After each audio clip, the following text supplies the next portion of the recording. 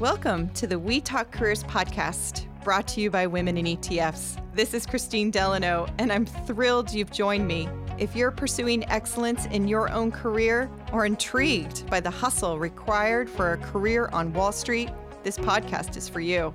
We've made all this advice accessible. Grab your own Thrive Guide with a workbook on leadership skills at christinedelano.com. So, put aside that massive to-do list and let's get inspired. We're diving into Wall Street careers, specifically in the exciting space of exchange-traded funds. Today, we're starting at the top. What is it to be the head of ETFs? How do you oversee all the aspects of your firm's fund business? And what does it take to get there and be successful? We have Greg Friedman and Leah Wald with us. Welcome to the We Talk Careers podcast. Both of you, welcome. Thank you. Thank you so much for having us. Great. So, Leah, let's start with you. Can you introduce yourself to our listeners? Absolutely. Christine, again, thank you so much for having me. My name is Leah Wald. I'm a co-founder and the CEO of Valkyrie Investments. Valkyrie is a crypto-specialized asset management firm with a series of trusts, SMA strategies, a hedge fund, and ETFs, Bitcoin futures, as well as miners. Wonderful. Anything about your personal life? What drives you each day beyond ETFs? Yeah, absolutely. Really a tech entrepreneur first. This isn't my first rodeo, which brought me into this space. I have been working in Bitcoin asset management since 2016. So I guess I've been on this crypto roller coaster for maybe too long. Valkyrie was established in 2020. So even crazier ride since that began. But what drives me really is emerging technologies. I think that Bitcoin is absolutely revolutionary. And I think that packaging these types of emerging technologies in a vehicle that's accessible is just very exciting. Excellent. Thank you, Leah. What about you, Greg? Can you give us an introduction to yourself? Absolutely. Thank you for having me again. Greg Friedman. I run the ETF initiative for Fidelity Investments. I've been involved with ETF since 1996, so it's been just a blessing and an amazing thing to see, to watch it grow from 30, 40 people that knew what an ETF was, or that could even spell what ETFs were, to where we are today. So it's been an exciting development. And for me, the passion is being able to build and develop and innovate. ETFs were, started with the mindset of how to help investors be better, how to help advisors be smarter. So it's always been a kind of an altruistic mindset for ETFs, and it's been fun to be part of that, watch that grow, and to really have the innovation around it. And on a personal side, it's family and friends. It's how to create that balance between the passion and demands of Wall Street versus, what's really important in life, which is family and friends. Oh, absolutely. We're all chasing that balance for sure. Sometimes it's an integration. Sometimes it's a balance. Sometimes it's a total separation, right? And we're all finding it for sure. It was really fun before we even, started recording to get to know both of you. And so I'm excited for this conversation. And although we're embarking on this new season where we're drilling into the challenges and rewards of all these different ETF careers, and obviously starting with the top on this one, our listeners love when we start with stories. So can you each tell us sort of a recent day in a life? Like, what does it look like to be you, and something that maybe happened recently that exemplifies your role? So Greg, you want to kick us off? Sure. No, it's a funny question, because my previous roles at iShares and at Russell Investments, there was a different understanding of what ETFs were. And when I joined Fidelity almost 11 years ago, it was, build this capability. It's important to the firm, but recognizing we had a handful of people and 60, 70,000 employees that were really focused and understood the importance and the specialty of mutual funds. So part of the job on a daily basis is still being that voice of the ETF, raising its profile, helping understand why it's different, and the clients needs are different. So it's fun, because Fidelity is a phenomenal firm focused on doing what's right for clients, using our insight, using our research to help our investors' needs. But we're able to now take that into a different wrapper with ETFs. And it's just as important as mutual funds, but it's a different way and a different vehicle and different clients, and you have to market and distribute to those clients differently. So it's, a lot of it is how to take a small group of ETF individuals and leverage the power of 80,000 other employees to really deliver the best of Fidelity, in this case, to our clients. So, most of my day in life, there's trading and there's the PM side and it's the operation side that goes along with all our ETF jobs. But it's also the enjoyment of taking something and creating something new within a phenomenal organization such as Fidelity. Oh, that's great. What about you, Leah? What does your day look like? I would like to say it follows a pattern, but often cases, the biggest fires get escalated to the CEO, and it doesn't always follow that trajectory. So, one thing though that is standard, I do spend at least an hour every single morning reading industry specific news. So, ETFs as well as crypto. That was something I learned early on, and I've parsed it down from 3 hours to 1 to 2. I think that that's very important to do in the morning to start off the day. After that, I try to keep in touch and meet with all our executives, even if it's a quick message on Slack or a phone call, to make sure that I know exactly what they're doing so that I can step back, feel very comfortable as well as in the know.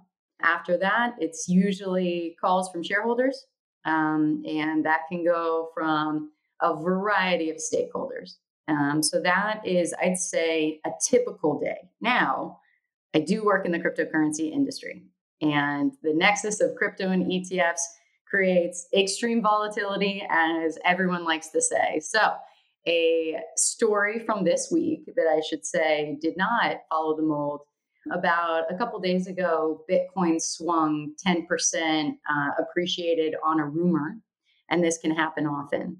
As did the ETFs in the markets that have exposure to the spot market through futures. And that was all based on a rumor. And within minutes, when the rumor was debunked, it also crashed in similar volatility terms. During that time, I got a lot of phone calls. Was it true? Is the rumor true? Is BlackRock approved? So I'd say that, again, with my hat, I think it's important from a very high level to remain in touch with executives, follow all industry trends, speak to all shareholders. Yet at the same time, when fires get escalated, it becomes the phone calls that you have to take sometimes. Oh, that makes a lot of sense. Yes, and I imagine rumors, especially in your field, are specifically fire inducing. So that's great. I also love that you're checking in with so your senior team without sort of that expectation that if you're calling them, there's something wrong. So that's sort of a beautiful way of sort of existing. And maybe Greg, you can sort of speak to that as well. Because my next question is a little bit more about, certain people have strengths that are more task oriented or more people oriented, right? And I don't think it's a good or bad thing if you are someone that really likes to sort of drill into things, get things done, you focusing on your job responsibilities, or if you're a little bit more involved in collaboration and relationship management. Most roles have both of these, but often they swing in sort of one direction or the other. So maybe Greg, you can kind of take us through a little bit of how you see your role and whether it's evolved over time. Well, I think, in a group dynamic, as you build teams, different people have different skills. Some are steady Eddies who are going to sit there every day, deliver incredibly high quality work, and just get the work done that in some ways is not celebrated. Others are going to be more of the collaborators or strategists. And you need everyone to feel equally important, equally valued, and have time. Too often I see cases where, the high performers are rewarded and the steady eddies, which are just as important, are ignored. And you get this misalignment. You don't get this sense of first team or trust. And it's, the manager's role to have a little bit of everybody. And if you have all the same type of person on your team, the chance of success is going to be less than if you had, diversity, not just diversity in terms of gender or race or religion or knowledge, but really experience and qualifications and style. So that diversity brings out the richness and allows you to have to leverage different people. So some days I'll have, a task I need help with that's very quantitative driven. I know who I can go to, or I need to do a presentation, or we need to do a strategy session to senior management. That's a different person. But by leveraging everyone's strengths, it really brings out that richness of the team and this notion of first team, or, first values. For me, I've always had the notion of my job is I have a team of smart people. I have a team of people that can really execute at the highest level. For me, my job is how to make them successful, how to give them the best opportunity to be successful, and to help move the firm in the right direction. So for me, it's not the ringleader. That sounds kind of an old school reference, but it's how do I take my team and utilize all their strengths so they can be successful and we can get our jobs done, advance the firm, and really hit our objectives for the year.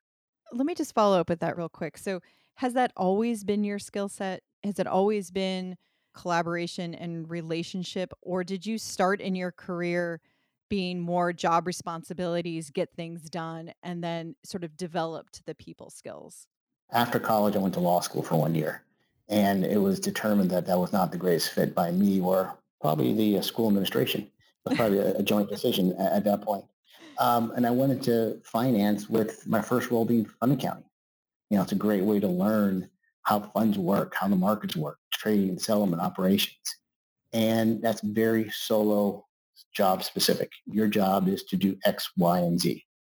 But as you grow in my career, at least as I've grown, I have felt that most successful people are the ones that can build relationships, that can problem solve, that can build teams, that can build environments for people to really be individual, be themselves, be successful. Because the industry is full of smart people. I mean, they are some really amazingly qualified, brilliant people in our industry. But the difference, at least the skill set I think I bring, is how do I solve problems? How do I think analytically? And how do I create teams? And I think in some ways that's, in my mind, what a good leader should be doing. Oh, well said. Well said. What about you, Leah? Are you task? Are you people? Has that changed over time? Yeah, I'd say my role is specifically people oriented. And it's interesting because I very much identify as an operative. I love being in the weeds. I love being task oriented and being within the operations. But I've learned that that is not the role that I should be focused on. So I have learned that. People oriented for the CEO, again, as mentioned, means picking up the phone call if any service provider is having an issue. That's a relationship that's important, whether an investor or a board member or a key executive is having an issue or even wants to discuss some of the challenges that they're having. That's some of the most important necessary work that I can do in my role, in my opinion. The CEO's boss, the CEO does have a boss, and my boss is the board, and the shareholders are the boss's board. And I think that's important to remember that, again, it is that investor relations piece that also becomes important. And given all the guidelines and compliance issues and just regulatory frameworks that need to be followed for ETF launches, for just generally around ETFs, it is really important to ensure that everybody, one, feels very comfortable with how your company is being run financially, operationally, etc. And that does require good relationship management. So I would say it's people oriented. And again, as mentioned previously, if I can't trust my executive team, then I'm in big trouble. So as a CEO, I like to step back, be in lockstep with my executives, and let them run their domains. And I think it's not appropriate for me to jump in the weeds unless they ask me to, but they should be leading their projects. They like to do so. So I actually would say my hat is solely people oriented. Ah, that makes sense for your role for sure. And you guys both seem like you had a pretty smooth transition from that idea of like, I'm really good at what I do to now I'm managing people. And I actually can remember one of my first executive roles was head of technology strategy for a major broker dealer. And I had gotten that role because I was good at the tasks. I was great at getting projects done and I was great at like recognizing how to do it and how to problem solve, I wasn't as great at understanding people and understanding how to build a team. But the danger of all that is that I didn't recognize I wasn't really good at it, And so there were some bumpy pieces where folks had to kind of speak into me and help me.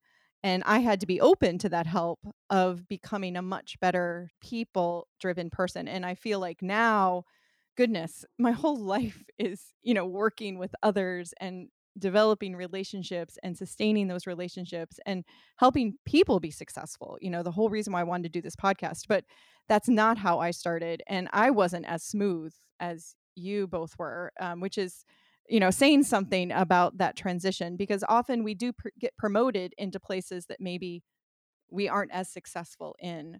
So I love that folks listening to this and saying, well, I'm in this analyst role now. I would love to be head of ETFs or head of a product group or something like that. And what does it take? And I love how consistent, but also individual you both were in your answer. So, thank you for that.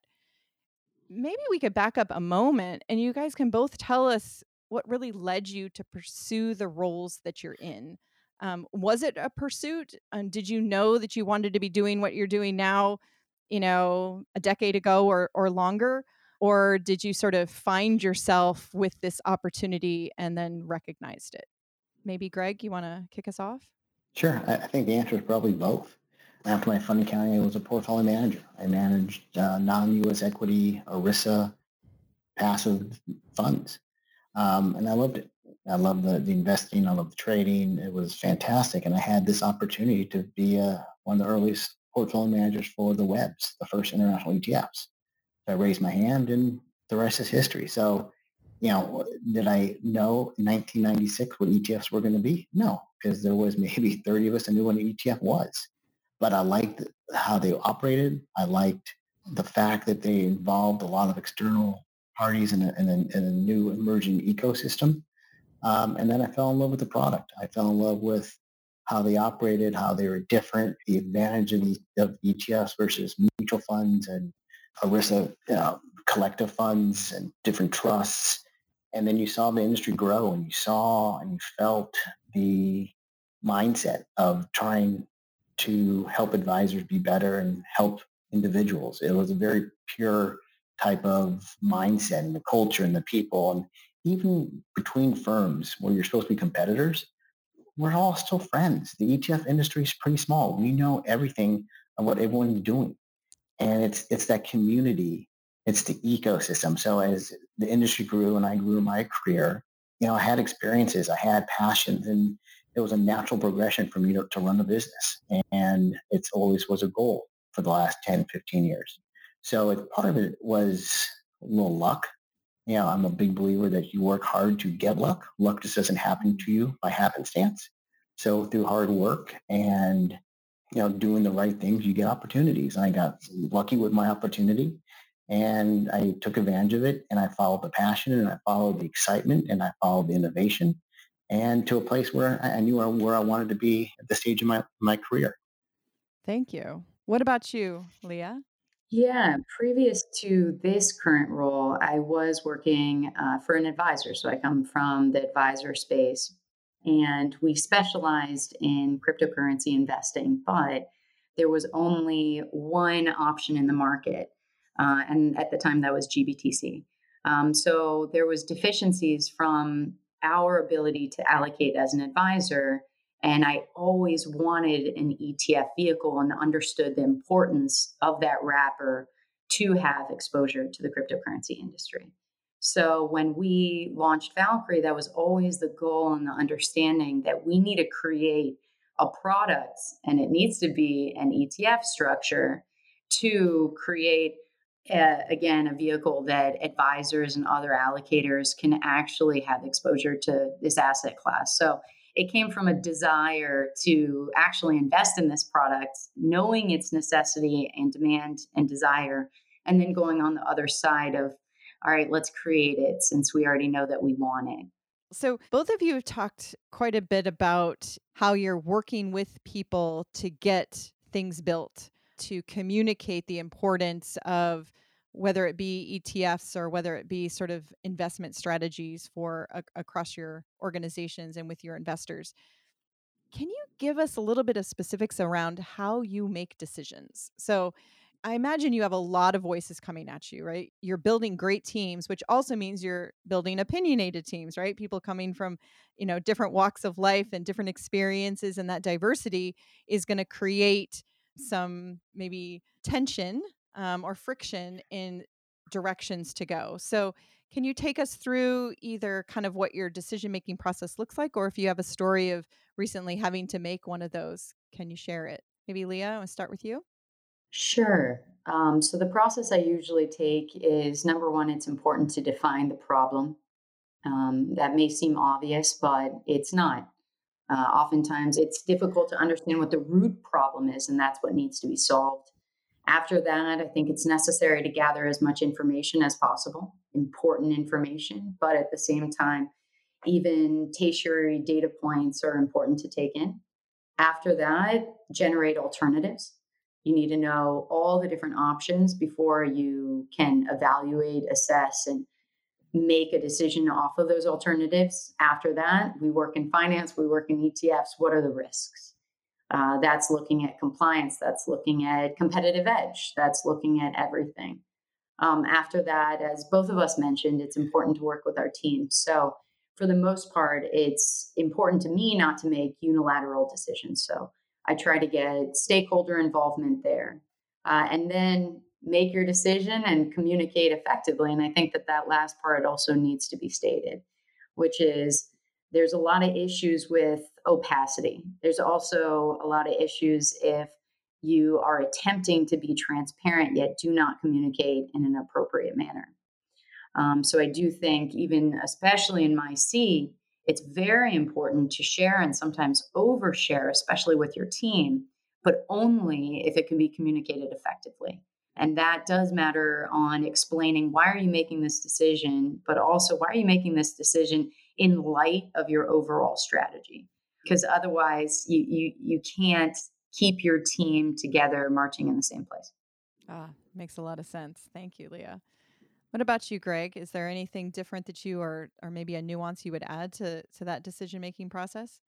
Yeah, I mean, I think we all learn and we all develop. We all get better at what we're doing. In my early career, I probably thought I knew the answer, and we would go in that direction. And I got some coaching from my manager's manager at the time, saying, you don't underestimate the notion of co-creation.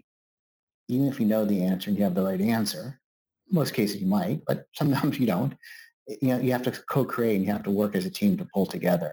And I think you want to bring people along. You want them to have a voice.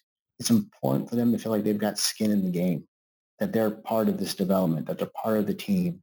Goes back to that notion of first team. And you want everyone to put input, to feel like that they have stake in this. Now, in the end, you might need to make a decision that's not aligned with the rest of the people, and you have to have this notion of alignment and agreement, and figure out through your culture the use of those words. Am I aligned, or do we have to have agreement? And that helps in the decision-making process. So I think, you want people to be involved. You want different viewpoints to be raised. It brings out a richness in the discussion, and probably you might even go a different direction you thought you were going to go into coming into the situation. But if you have the right language and the right tools of alignment and agreement, and listen and make sure you have the right intention, you always have the right answer. It might not come easily. You might want to go in circles for a bit and look at yourself like, why is it taking so long? But in the end, usually you get the best product out of it. So I think it's those are the factors for me that goes into decision making. I think that's great. Alignment and agreement. I remember working for a fantastic CIO early in my career, and he would really empower the team with their different thoughts, so like you were really encouraged to, not just research and understand it, but actually to speak up on decision making.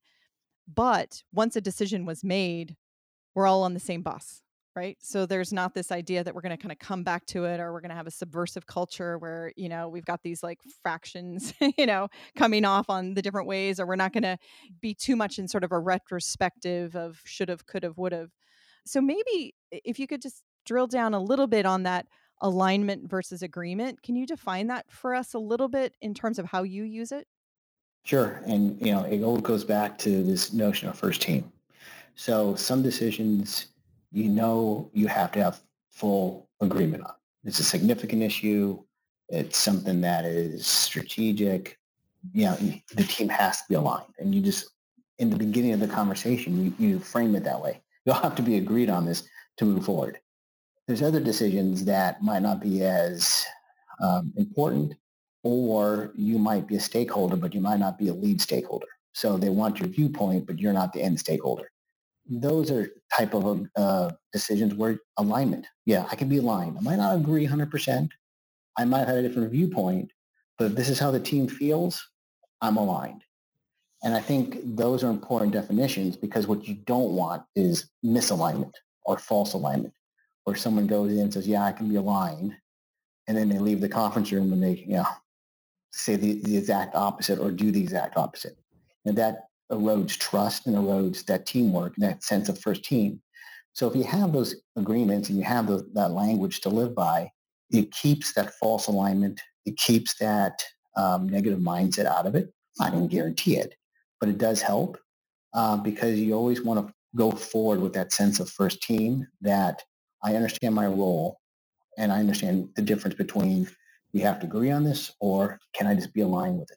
Oh, thank you so much. That was a great explanation. And I think we can all harken back to times where folks have left a conference room and there's been that scuttlebutt that's, continued on. And so having a culture that really takes the precedence of alignment prior to leaving the room is so important. So yeah, thanks for that great reminder. I don't think we've done a podcast on even that topic before. So I'm actually going to jot that right down because I think we could spend 30 minutes just talking about that.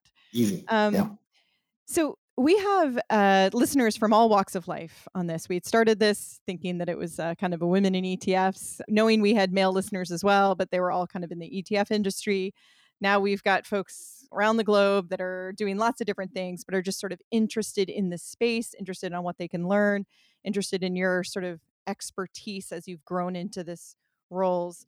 But maybe you can narrow down your advice on this last question, or our second to the last question, on what advice would you offer to others that are actually looking to maybe move into this role?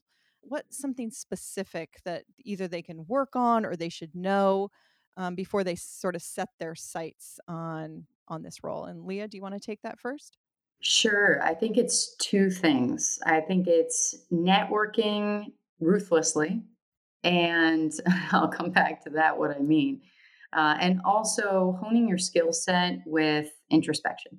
If you can truly understand strengths and weaknesses, whether it's technical and you need to brush up on how to understand how to read financial statements if you're moving into the CEO role, or you need to do something more technical, or if it's something as simple, well, it's not simple, but something like taking on a career coach and learning more about leadership skills or communication skills. So I think it's number one, understanding what the role is you want to move into, which is what this podcast is about.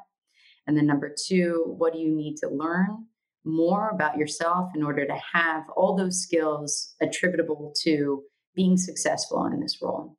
I think that's very important. After that, what I mean by networking ruthlessly, not at all that it's networking heartlessly, but I think you need to prioritize meeting everybody that you can in the industry. And that is from service providers, the again fund admin space, to whether it's compliance professionals, whether it's issuers, everyone that touches the space, I think is important to get to know, because you don't know who knows who. And to your point, it's a very small industry, and who can guide you in the appropriate way. Because again, it's easy to get excited about a brand name, whether it's the top issuers in the industry and you like something flashy. But people do get attracted to that type of company. Doesn't mean that you're going to be happy and stay there. It's usually culture and role and who your manager is and are you happy in a daily life. So I would say again, one of our employees learned that she just loves compliance and she's working at a compliance agency that specializes in ETFs right now, and she came in the operations division for Valkyrie.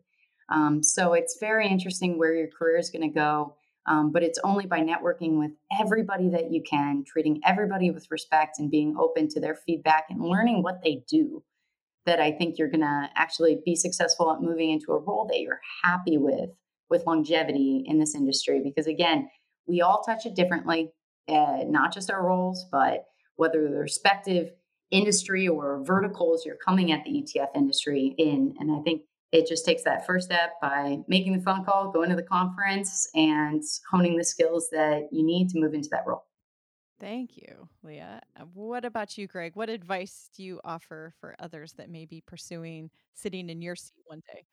Yeah, the industry's changed quite a bit, and there's a notion of how you have to get in the industry. You get an internship, you get a job, you work your way through, and there's kind of this mindset of how you get in the industry. And the advice I'm giving, my wife and I, our kids, their friends, is there's different ways of doing it. You don't always get the opportunity at the straight line. Life is a journey, and you have to be able to adjust. So a lot of kids that I've talked to, they try to go through the internship, go through the front door, you get the job offer, you work your way through, and that's great. And that's a fantastic way and a kind of the plan A to do it. But we're not always given plan A. We have to figure out plan B and C and D. And if you have a passion and you have a dream and this is what you want to do, you'll get it. But you might take different paths. You might take longer. You might take shorter. You might take a left and go take a right. So it's that ability to be flexible, to know where the North Star is, tact when you need to, and learn and enjoy the journey in the way. But it is a journey. There's no easy answer to any of this. And if you have that mindset, you should get where you want to go in the end. Yes.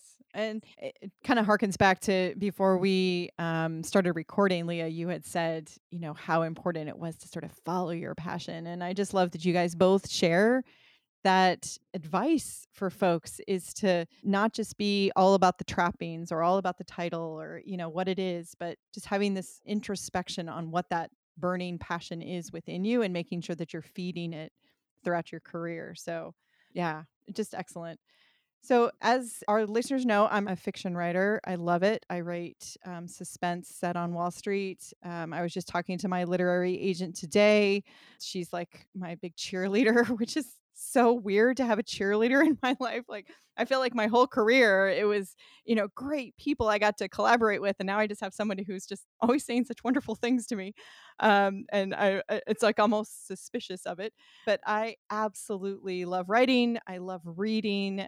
One of the things that I think sort of helps change our trajectory in life as we become more empathetic with people is that we read more and that we understand more of where people are coming from and what people are challenged with, and that we don't stay in our bubble.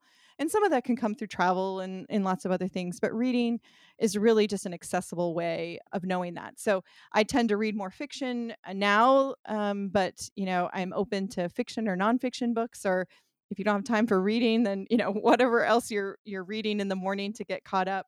But do you have a recommendation of a book or something that you would like to share with our listeners? Greg, I'll start with you. We do enough reading about our industry, and we have our updates and articles and things we read. So I try in the few moments I do get to read something outside the industry. So the one I'm reading right now is 24. It's a book about Willie Mays. Excellent. There's a movie too, right? Isn't there a movie made from that That book? was, I think, Jackie Robinson. That was 42. Oh, right, right. Okay, yeah, transposed my, my little dyslexic brain for today. Oh, that's wonderful. Thank you. We will add that to the bookcase. What about you, Leah? I'm with you. I actually almost solely read fiction, and I'm actually a huge sci-fi and dystopian novel junkie. So right now, I am reading The Every by Dave Eggers. I feel like you definitely understand Dave Eggers' satire. I love Dave Eggers.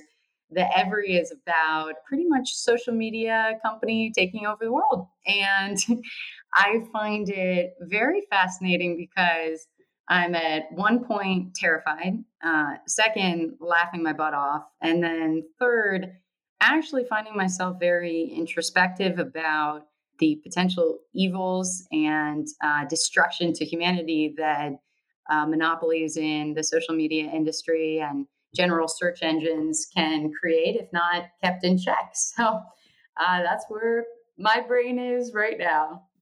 Oh, I love it. We have not added that to our bookcase, and I have read it, and it raises so many questions. And I agree with every single piece of that, that you are faced with something that is at one moment hysterical and then just like terrifying, because it's so realistic and it's just, I that's so relate to difficult. all of Yeah. it. Yes, absolutely. I found myself laughing at myself throughout the book so far. Excellent. Well, thank you both for coming on the show today. It's just such a pleasure to talk to you. Thank you for, just being transparent about your roles, the success that you've had, as well as giving such great advice to our listeners. So thank you so much for being with us today. Thank you for having me. Thank you, Christine. Thank you. And thank you, our listeners, for spending your time with us. I hope this is not just information, but you let it be transformational in how you think about your career. I'm rooting for you. If you're an Apple user, I'd really appreciate it if you took a few seconds to leave a rating and a review. Your ratings and reviews tell Apple that this is a podcast worth listening to. And in turn, your reviews will help We Talk Careers get in front of more listeners looking to succeed, just like you.